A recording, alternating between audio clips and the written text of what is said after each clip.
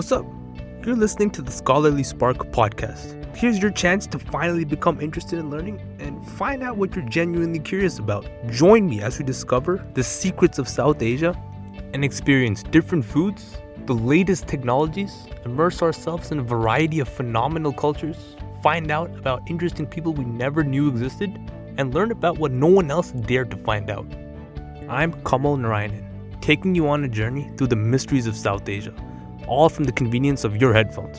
Here we go. What's up, everybody? How's everybody doing today? Welcome back to the show. Today, I hope you're having the absolute greatest day of your life. And if you're not having the absolute greatest day of your life, I know that listening to this show will make it the greatest day of your life. So on today's show, we'll be talking about the phenomenon known as digital transformation. Specifically, how it occurs within South Asia. And I'm pretty sure all of you guys are familiar with that. It's literally the equivalent of going to the mall, popping by an Apple store, picking up an iPhone, and leaving the store. And that phone that you just picked up is part of the global phenomenon known as digital transformation. Now, the official definition of digital transformation is the profound transformation of business and organizational activities, processes, competencies, and models to fully leverage the changes and opportunities of a mix of digital technologies and their accelerating impact across society in a strategic and prioritized way with present and future shifts in mind. Basically, what that definition meant is that since in the modern day and age, everything is becoming more digitized. For example, mail is turning into email, pagers are turning into iPhones, and everything is being digitized into bits and bytes via the internet. This revolution can actually be compared to the Industrial Revolution of the 1800s and 1900s that occurred in the United States. We've evolved, and now we're ushering in not the Industrial Revolution, but what is known as the Digital Revolution. And we're living currently in the digital age. But the thing is, this is actually both good and bad. And I'm pretty sure the bad is fairly obvious. Basically, since digital transformation is essentially using technology to replace the human labor workforce, it's pretty clear that with increasing technology, there will be an emphasis on taking humans out of their unskilled labor jobs and replacing more of those jobs with robots. However, this actually might end up being a great thing because this might force people into having more skilled skill set. Because at the end of the day, humans are the ones with the ideas. We're the innovators. And that's actually pretty crazy if you think about it, because these robots, they can't be the innovators. Only humans can come up with the new ideas and the innovations. And in addition, several jobs will be created due to the prevalence of digital transformation, and several individuals will actually end up being retrained, which will allow them to attain enhanced skills that will lead to an overall more skilled workforce in the process. And the most important thing about this is that you have to believe in this process. You have to believe in this workforce. So then confidence in a more skilled workforce will allow for the creation of new jobs and a booming economy. And personally, I believe that it's okay not to be confident in this. It's okay not to believe it, but you have to realize that this is what the world is coming to. Eventually, like the days of old non-technological innovations and inventions and anything that doesn't have to do with like the internet isn't a reality anymore. It's just not a reality anymore. Now the world is shifting toward the digital revolution, and if you can't adapt to it, then you're gonna die out in the world. It's just how it works now. It's just the law. So let's go into some detail about digital transformation. So there are actually 4 main steps to this phenomenon. According to Microsoft, they were able to create 4 main steps. Number 1, you gotta establish the culture. The creation of a digital culture in society is absolutely important, and this digital culture has to be based on digital collaboration. Essentially, you gotta pick one random guy to be the head of everything, and then let that leader establish a digital culture that will ripple down to his subordinates and their subordinates and their subordinates, all the way down through the organizational hierarchy. And that ripple effect will allow for individuals to collaborate with each other and share information, and it will allow essentially for the creation of an information ecosystem or a common system by which workers share data. For example, like a cloud-based network or maybe something like the Internet of Things. And then the next step after that is the cultivation of a well-trained digital workforce. Essentially, leaders have to make sure that these organizations are built with strong, digitally capable individuals, and emphasis has to be placed on up-and-coming technologies like artificial intelligence and the Internet of Things. So, now that we've established how digital transformation occurs and why it occurs and what's the point of it, how good it is, and all that good stuff, let's jump into the effects of this transformation on the society, economy, and political spheres of South Asia. So let's start with the economic impact. Number one, the impact on the GDP of South Asia due to this phenomenon is absolutely crazy.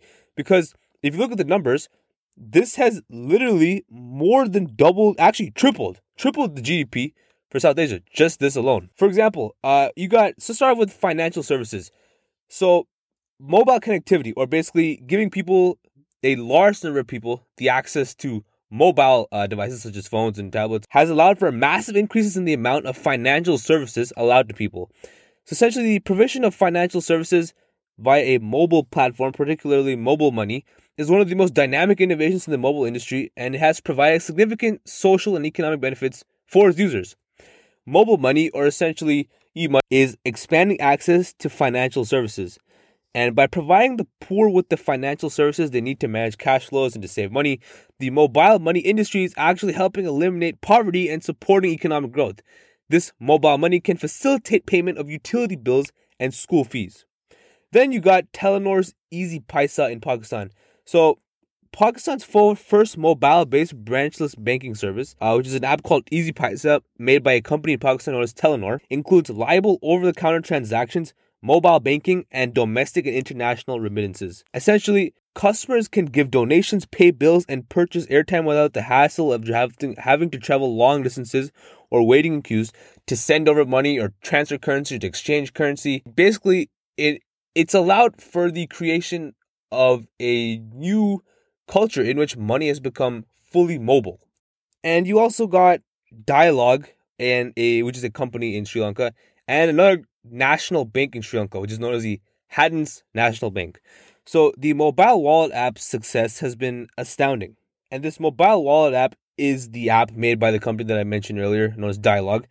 And its success has been so astounding that it's actually pulled in over 750,000 users in just its first 100 days.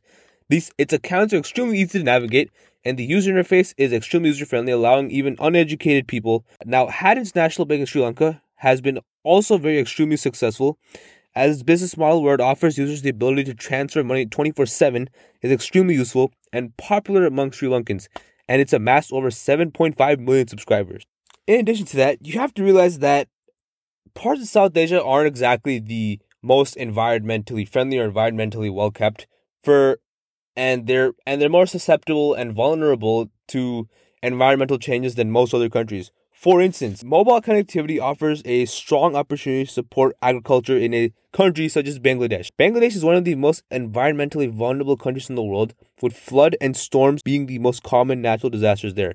Between 2010 and 2017, Bangladesh was affected by 36 natural disasters, with more than 1,000 fatalities, over 23 million affected, and total damage accounting to over $1 billion.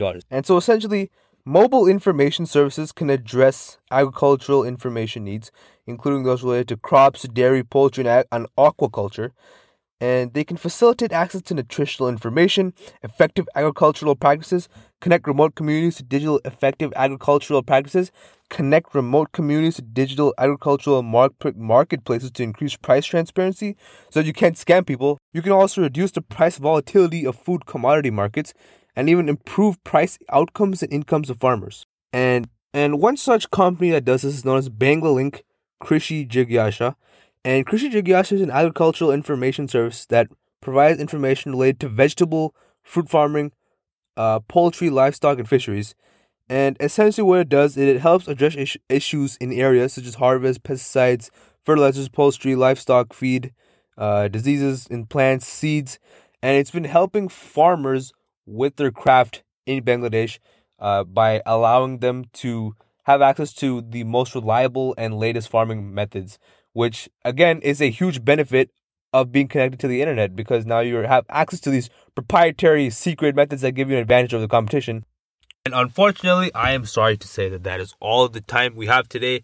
But I hope you enjoy this podcast, and I hope it made today the absolute greatest day of your life. And I know that's going to be the greatest day of your life for the rest of the day, and really good things will happen. You're going to get a really good phone call today.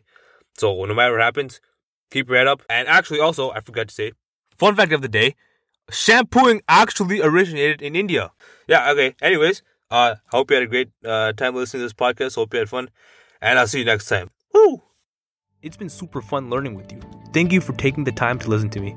Join me next week as we explore another part of the vast, mysterious lands of South Asia. I'm looking forward to exploring something new that you've never heard about next week. Talk soon.